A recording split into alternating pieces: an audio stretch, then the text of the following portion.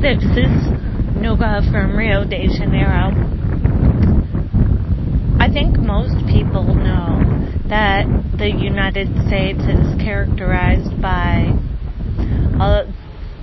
overabundance of stress, and people have their priorities a little bit amok.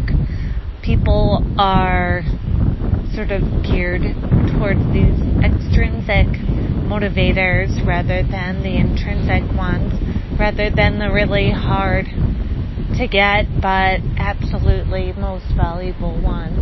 And as a result of that, we spin our wheels like a hamster in a cage. Try for these extrinsic benefits, money, status, appearance. By the way, we're all getting old. All of us. Every single one of us. If you started off pretty, you'll stay pretty. If you learned how to, work on your appearance, cool. But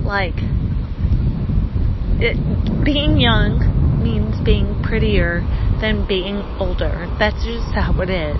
And the earth continues to spin in spite of the products that you buy. We're all getting older. But I digress. So the United States has a big problem with priorities. And we see that with this COVID crisis, we're sacrificing our emotional well-being in exchange for some extrinsic benefit. Survival. I mean, we're all gonna die. I'm not trying to be harsh, but it's true. The question is, what do you do from now until your grave? Do you stay at home and barricade yourself and call it good for the world? Give me a break. I mean, come on. Good for the world is getting the world sick and giving the world your all, your best, your worst, all of it, because we benefit from one another.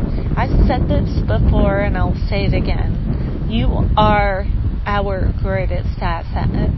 And the way that I know that you're making the right decision is because you chose it. Signing off, this is Noga in Rio de Janeiro.